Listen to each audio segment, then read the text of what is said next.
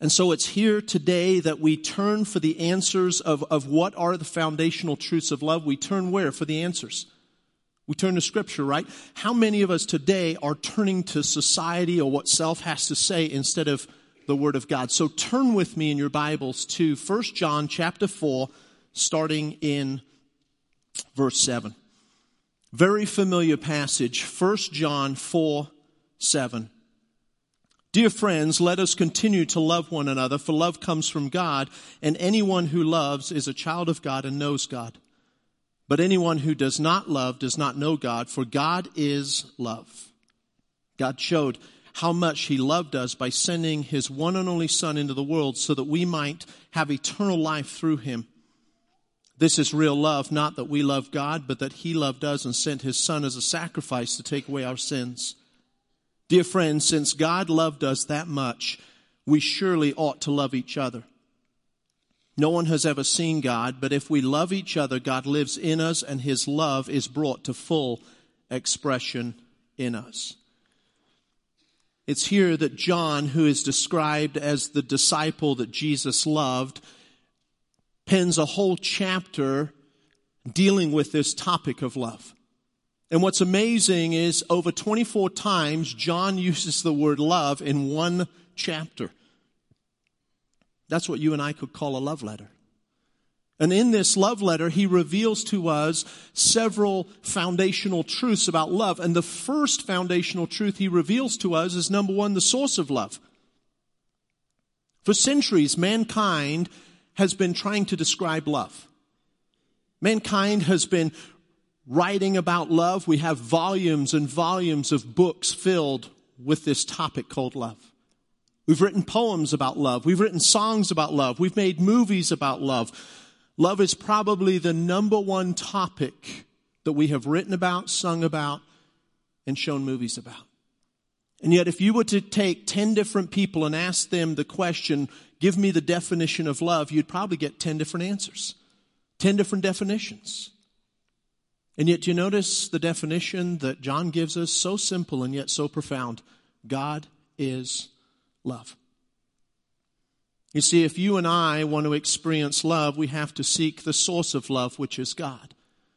And John here has revealed the third aspect of God. He earlier, and we didn't read this, talked about God is spirit and God is light, and now he talks about God is love, and it is His love, that personal reality of His character, that character of love that brings that warmth to His light and that glory to His spirit. But what you and I need to see is something that is so easy for us to miss in this passage. And if we miss it, we will be susceptible to a counterfeit love. A counterfeit love that is so prevalent in our culture today, and it's hidden in the text because most of us, we don't read Greek. And it has to do with the grammar and the grammatical form that this Greek is written in. Now, growing up, I'm still dyslexic. I don't struggle as much as I used to, but I used to struggle greatly with grammar, and I used to think, who cares about grammar? It's just the content. But it's here that you and I see how critical the grammar becomes in the Greek, because in the Greek it is written in such a way that this statement, God is love, cannot be reversed. Grammatically, it cannot be reversed. Why does that matter? Why does it matter that we can't say love is God? Why does it have to say God is love? Well, what happens to you and I when we flip this statement around? Love becomes our God. You see, God, as He inspired these men to write the Word of God through the Holy Spirit, made it absolutely clear to us that God is love, but love is not God. And we see this played out so much in our culture. It has become the counterfeit love today. And what I want you to understand is this is not some new millennial thing. It's been going on kind of a long time.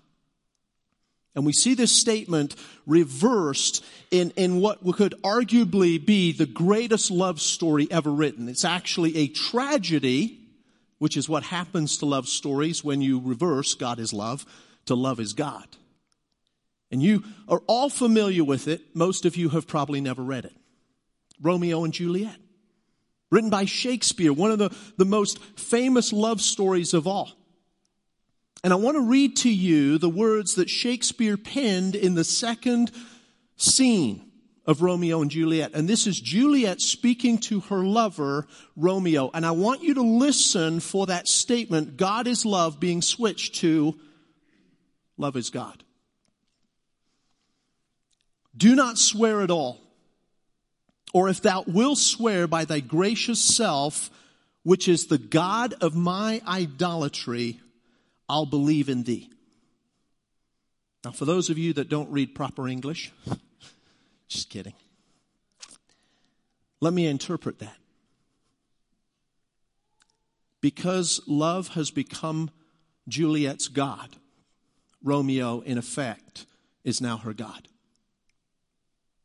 He's the one that she lives for, that she will sacrifice for. She will sacrifice her life on the altar of love. Why? Because love is her God. She'll make excuses for Romeo. She'll cut corners. She'll even break the 10 commandments, commandment 1 and commandment 6, because love has become her God. Now, most of us in our culture today, we don't read, and especially the classics. So let's put this into a modern day translation for us. Something that we see happening not just in Shakespeare's time, but in our time today.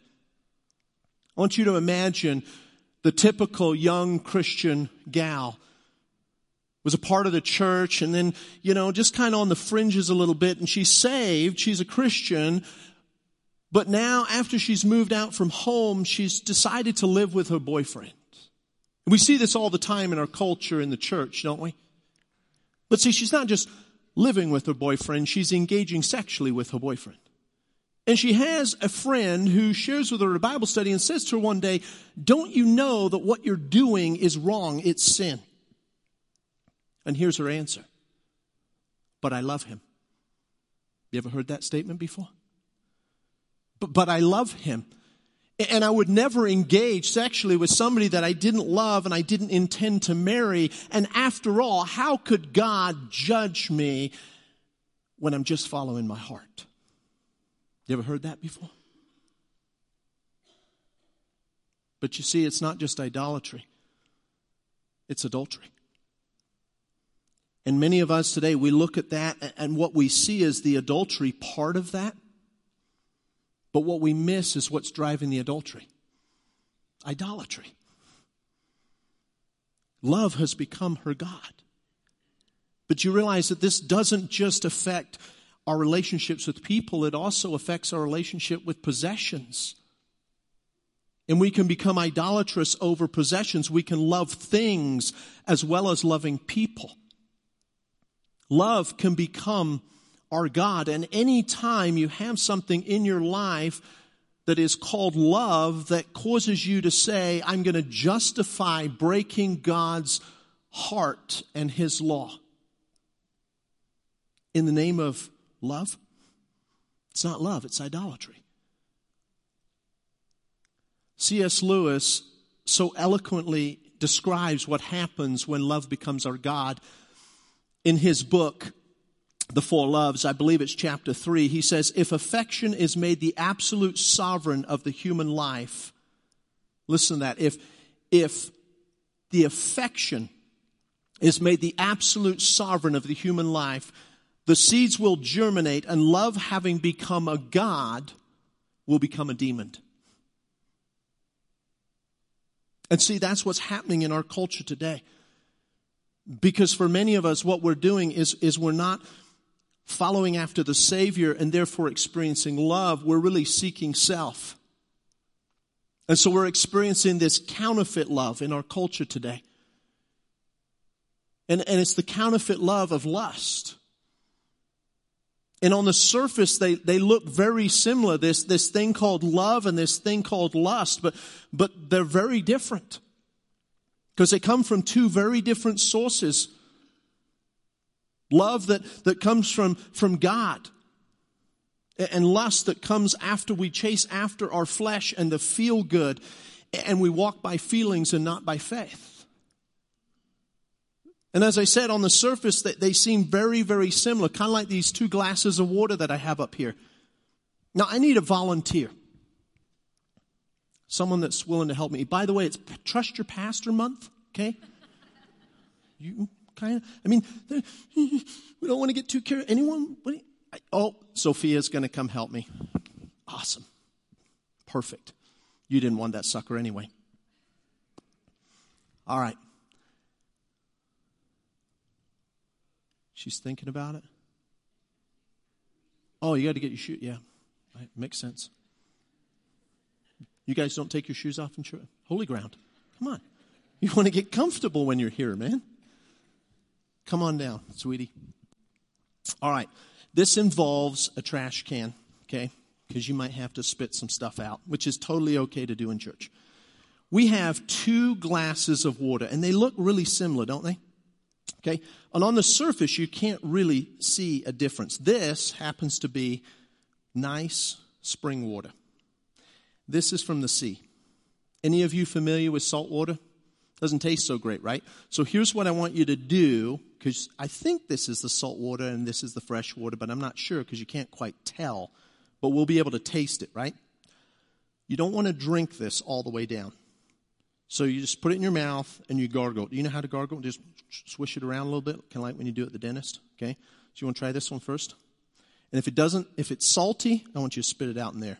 And here's what's waiting, okay? You always want to get a treat for helping the pastor. You don't take a lot. Oh, apparently that's not good. You want to spit again? Man. What about this one? And if it's good, you can swallow it. You want another drink? Thanks for helping me out. You're awesome.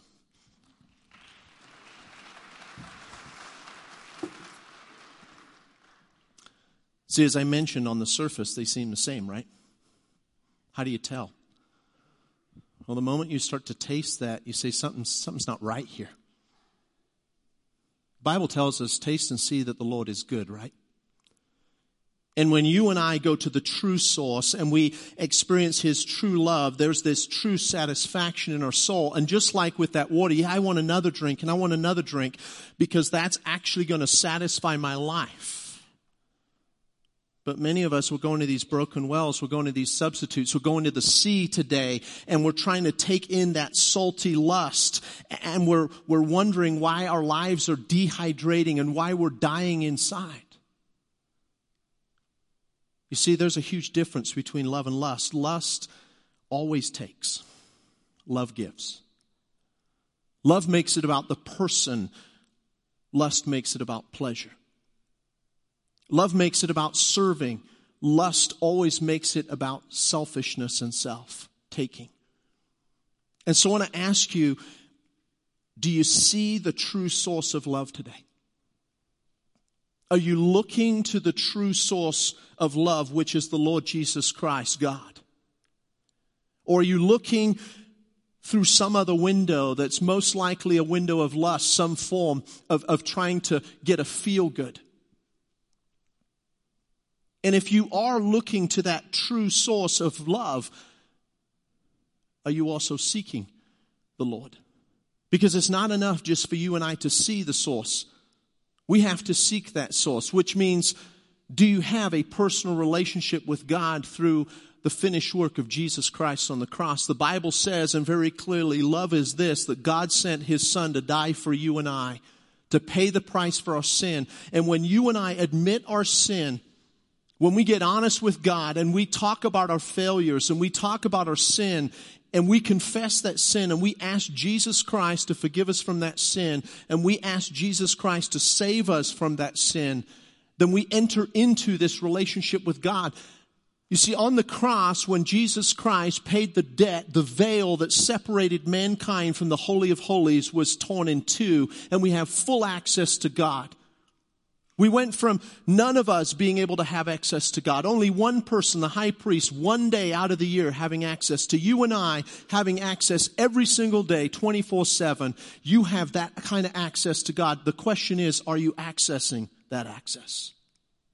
Are you actually going in and spending time sitting at the feet of the Savior? And I love the picture of Mary and Martha. Martha's just working away like most Christians today. And what's Mary doing? She's sitting and she's soaking.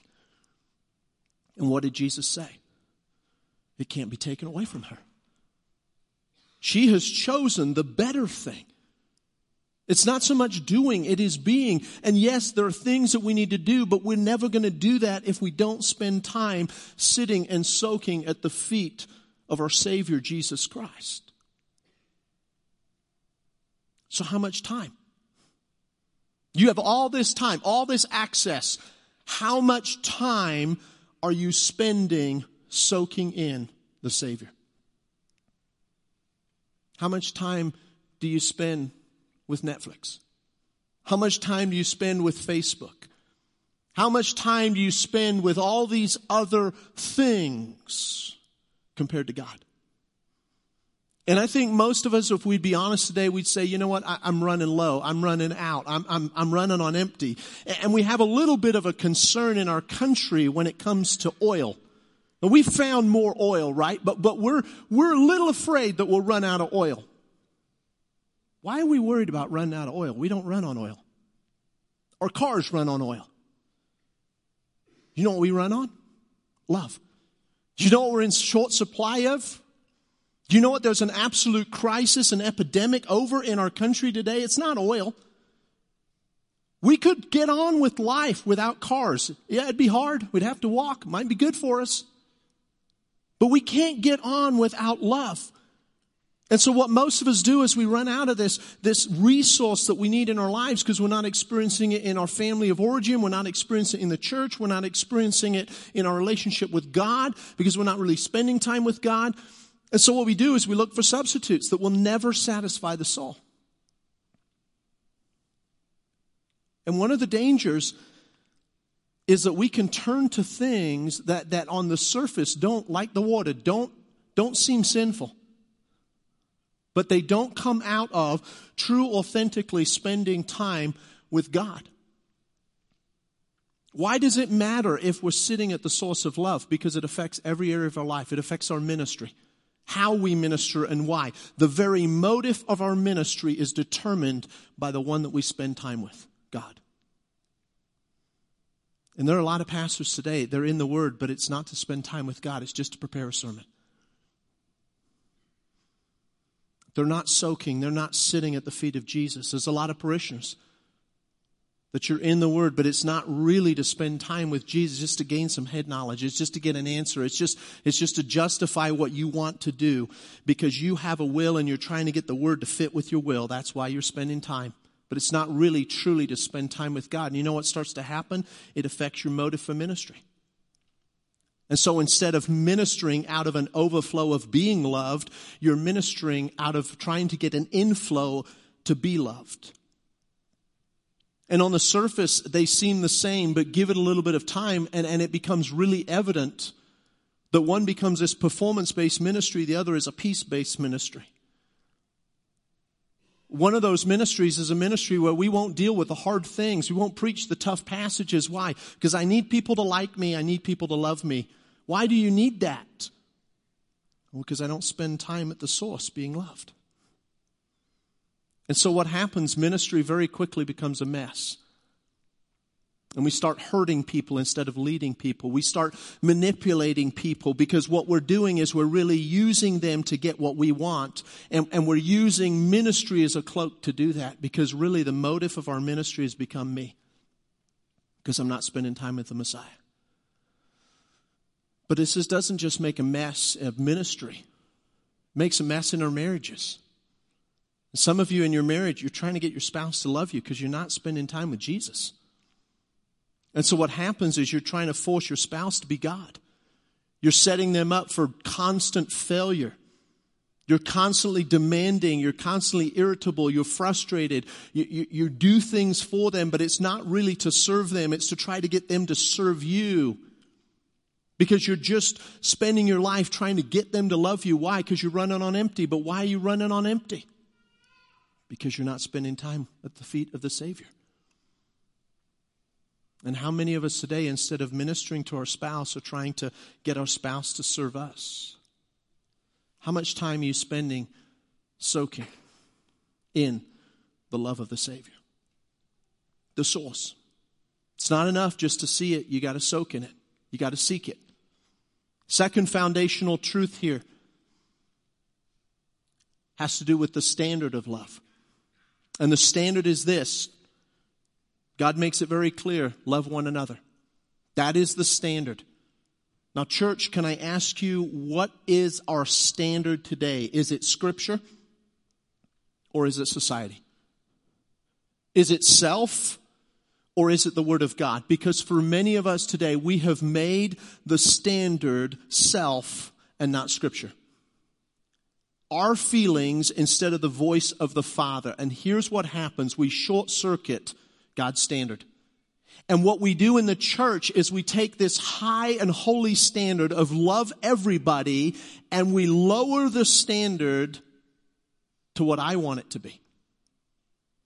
Because there's people that I don't want to love. There's people that I don't think deserve love. There are people who it's not going to help me to love them. And I'm basing love on what standard? Self. And you know what happens to a church that moves away from Scripture? Pretty soon we don't have any standard. We got 600 standards. We got my standard. We got your standard, Bob's standard, Mary's standard, Jim's standard, John's standard. And they're all different. And we become just like the world. We're writing volumes and volumes of books about what love is according to our standard and not God's standard. You see, here's the reality of God's standard. You and I are to love everybody.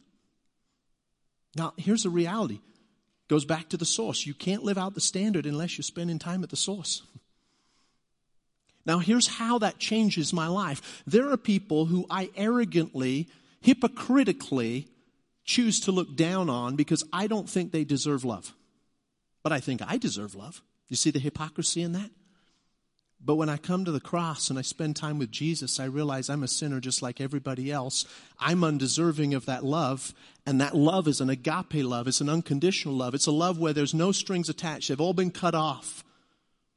It's a love that I don't deserve. It's a love that cost Christ. It's a love that's going to cost me.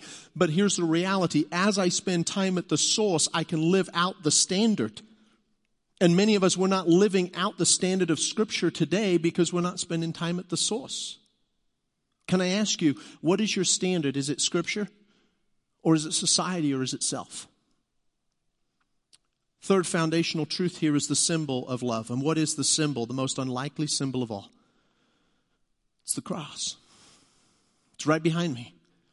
Big and bold and right there in your face. What do we want the symbol to look like? Well, we want it to be pretty, right? I don't know what it is about us as people, but we always want to make things look pretty. And so we come to the Christmas story and Jesus is born in a barn or in a cave out back. And what do? We romanticize. Wouldn't that be wonderful? And we Pinterest the picture, right? No, I want you to see the manure and I want you to smell the filth. Guess what we do with the cross? We want to sanitize it, but it's nail-driven. It's blood-stained. It's splintered by sin. And that is the symbol of love. Jesus Christ was willing to die for us. Love is this, that Jesus gave up his life for you and I. No greater love than a man laid down his life for another. That's true love, but we don't want that to be the picture of love because that involves sacrifice and that's scary to us. And we want love to be something that's comfortable and it feels good, but it doesn't always feel good and it isn't always comfortable and there's conviction that comes with it. Because we got to step out into places that smell just like that stable, those homeless places where people haven't showered, those ghettos where people don't have access to clean water. And from our perspective, this doesn't feel like love. It doesn't look like love, but it is love. What if Jesus Christ had looked down on sinful humanity and said, Control, Alt, Delete. Reboot. I'm done. Where would we be today? Hell. But what did he do? He stepped out of eternity into time. But here's what we've done in our culture today. And listen, I want you to understand, I'm not a bigot. What's the standard? The standard is we love everybody. And in this church, we are called to love everybody. Not just the people we're comfortable with. We're called to love everybody. But listen, here's what we've done to the symbol of love today. We've changed it in our culture. And we have taken another one of God's symbols, the rainbow, and we've printed it on a flag, and we wave it high, and we say that's the symbol of love, and it's not the symbol of love. And the reason that we've changed it is because there's a conviction that comes with the real symbol of love, the cross of Jesus Christ. Because God loves us enough to save us where we are, but He loves us enough not just to leave us there, but He wants to transform and to change our lives. But we want to wave a symbol today that just says love is whatever I want it to be. Love is following my heart. We're right back to, instead of God is love, love is God. And I want you to understand what's occurring in our culture today. Now, you and I, we need to love everybody. We cannot lower the standard. But listen, loving everyone doesn't include changing the symbol. We don't lower the standard and we don't change the symbol.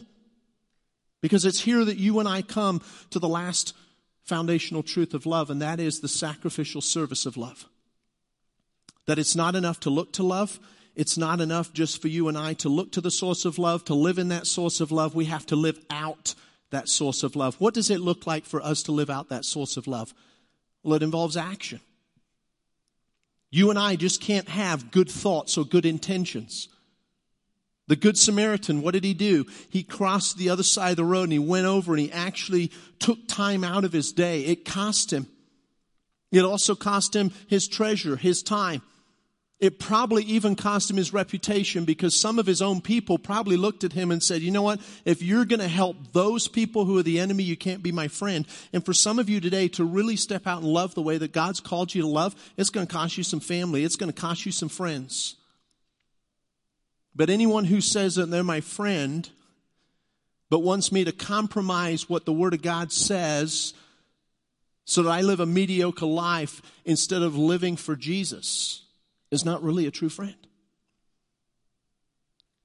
You see, you and I have to come to this place where we recognize that Jesus didn't have good intentions for us. He actually stepped out of eternity into time.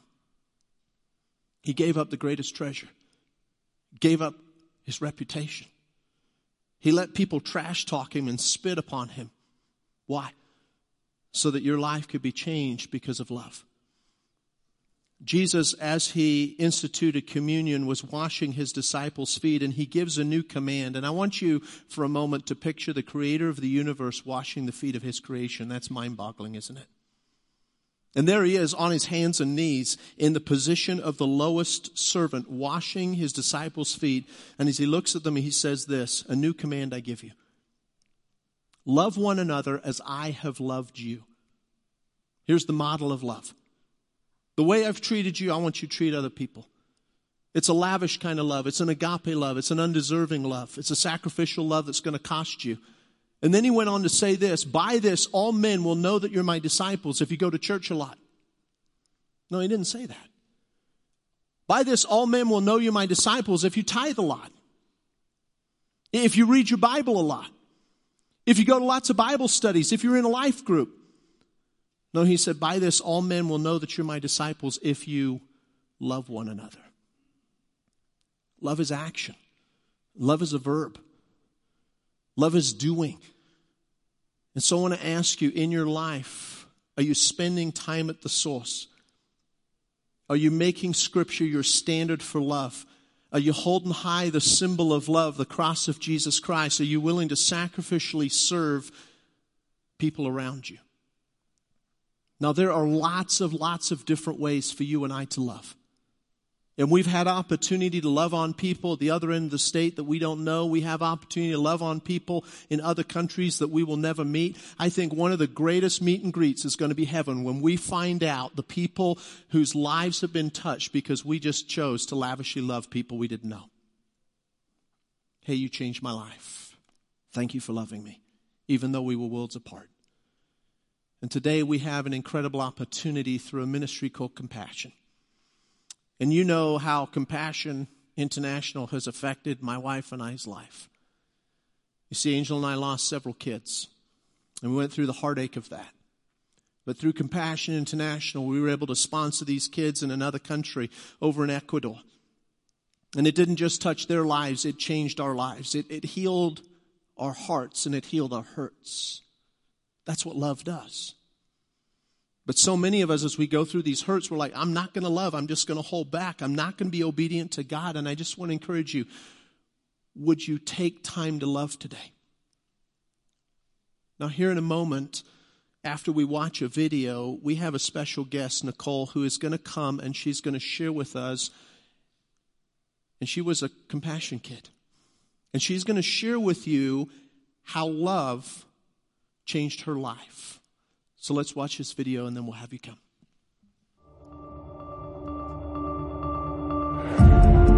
My earliest recollections is finding myself at the age of 5, roaming the streets, eating from dumpsters.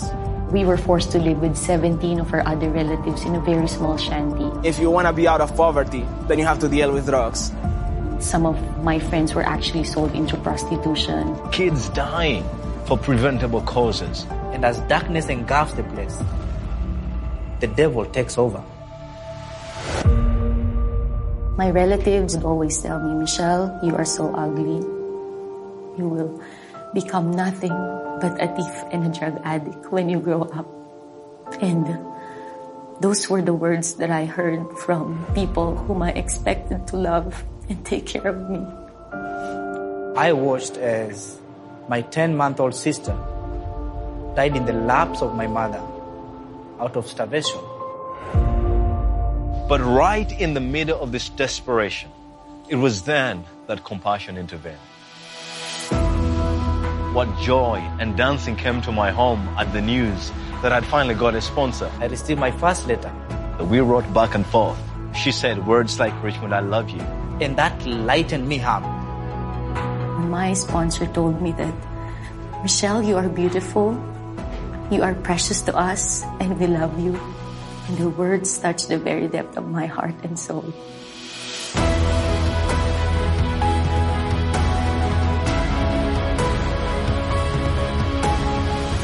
"18 years later, here I am, a child rescued from hopelessness. One act saved my life. Saved my life. Will you act? The choice is yours. Sponsor a child through Compassion today. Release a child from poverty. In Jesus' name. In Jesus' name.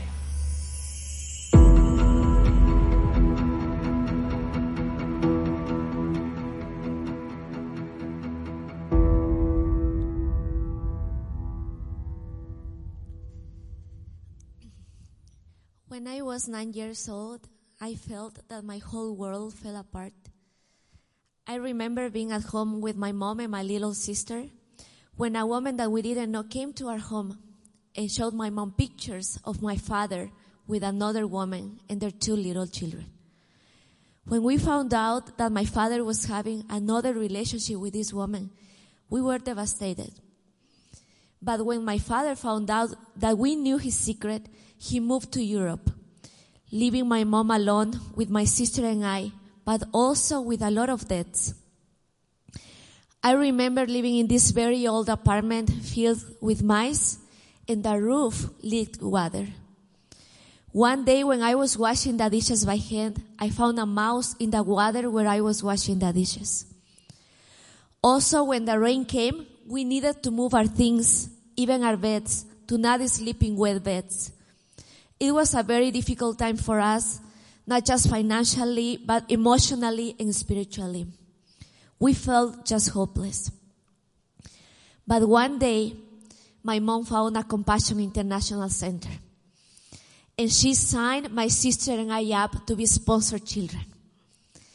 After some time, the pastor of the church invited us to attend.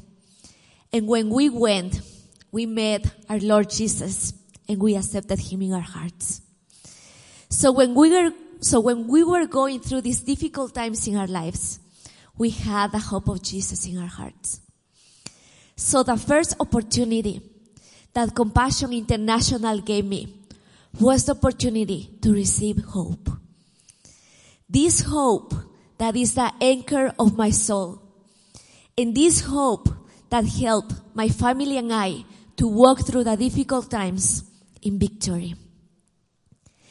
The people from Compassion International helped us a lot. They gave us food 4 days in a week. They took care of us medically. They gave us books for our studies and shoes to go to school. They gave us Christmas gifts and they even gave me a scholarship to go to college. It was amazing. The people from Compassion International gave my mom as well to be the secretary of the Compassion Center in my local church. Then my mom became the accountant. And then my mom became the director of the Compassion Center in my local church. God is so good. The second opportunity that Compassion International gave me was the opportunity to receive redemption. Through my teachers from Compassion International, I was learning about God and about the Bible. And I understood that even though my father abandoned me, my Father God didn't. He was, He is, and He will be with me all the days of my life because He is a good, good Father. A while after my father moved to Europe, he started to call us and to support us financially. My Lord Jesus helped me to forgive my father, and now He is restoring our relationship. A while after, later in my life, God called me to be a missionary. Now, my husband and I are full-time missionaries, serving our Lord, working to plant new churches overseas. Our God is a God of redemption. Just our God can turn bad into good. And just our God can make beauty from ashes. And the third opportunity that Compassion International gave me was the opportunity to receive joy. What a joy I had when I received these beautiful letters from my sponsor, Kim Post, from Rochester, New York.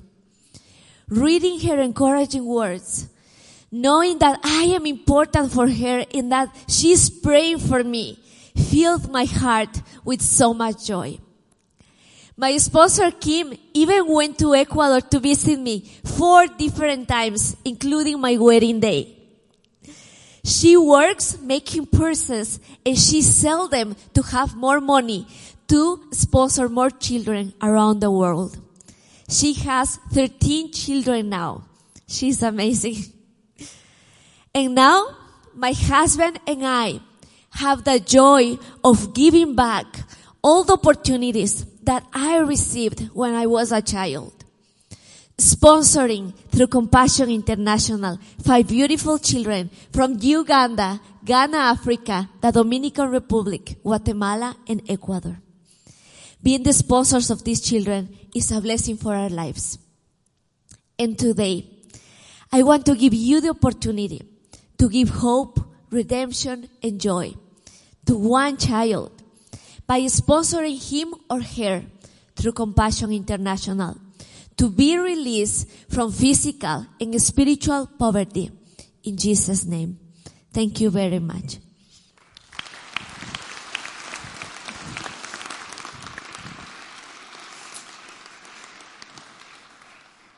Isn't it awesome what God can do when we're obedient? And to think that it takes a little sacrifice on our part. Not a lot. And so as you leave today, I'm going to pray, but as you get ready to leave, you're going to have an opportunity to go by the table, and I want you to take some time and to really pray. Because I want this to be a God thing, not a guilt thing. Sometimes in church we try to guilt people into things, and if it's not based on God's call and His love, it won't last. And so I really want you to take some time. But I will share this with you. A couple of weeks ago, my middle daughter, Sophia, came home. And we're in the empty nester stage, which is kind of a fun stage. But she came home, and she had this letter she wanted us to read. And it was from her compassion kid. And to watch my daughter get it. John says, I have no greater joy than to know that my children walk in the truth. And you and I, we've got to model that for our families so that they can carry on that torch later. So let's pray. Father, thank you for this time. Thank you for an amazing ministry, Compassion International, that literally changes people's lives. And God, right now you're calling some of us to partner in that ministry and to maybe put aside coffee or something fairly simple in our life. To sacrifice in some small way so that a child can hear about the love of Jesus Christ and their life can be changed by that love. And so, God, would you help us to be obedient if you're calling us to be a part of this ministry? For we ask these things in your name. Amen. Nicole will be at the back table. Let's be dismissed.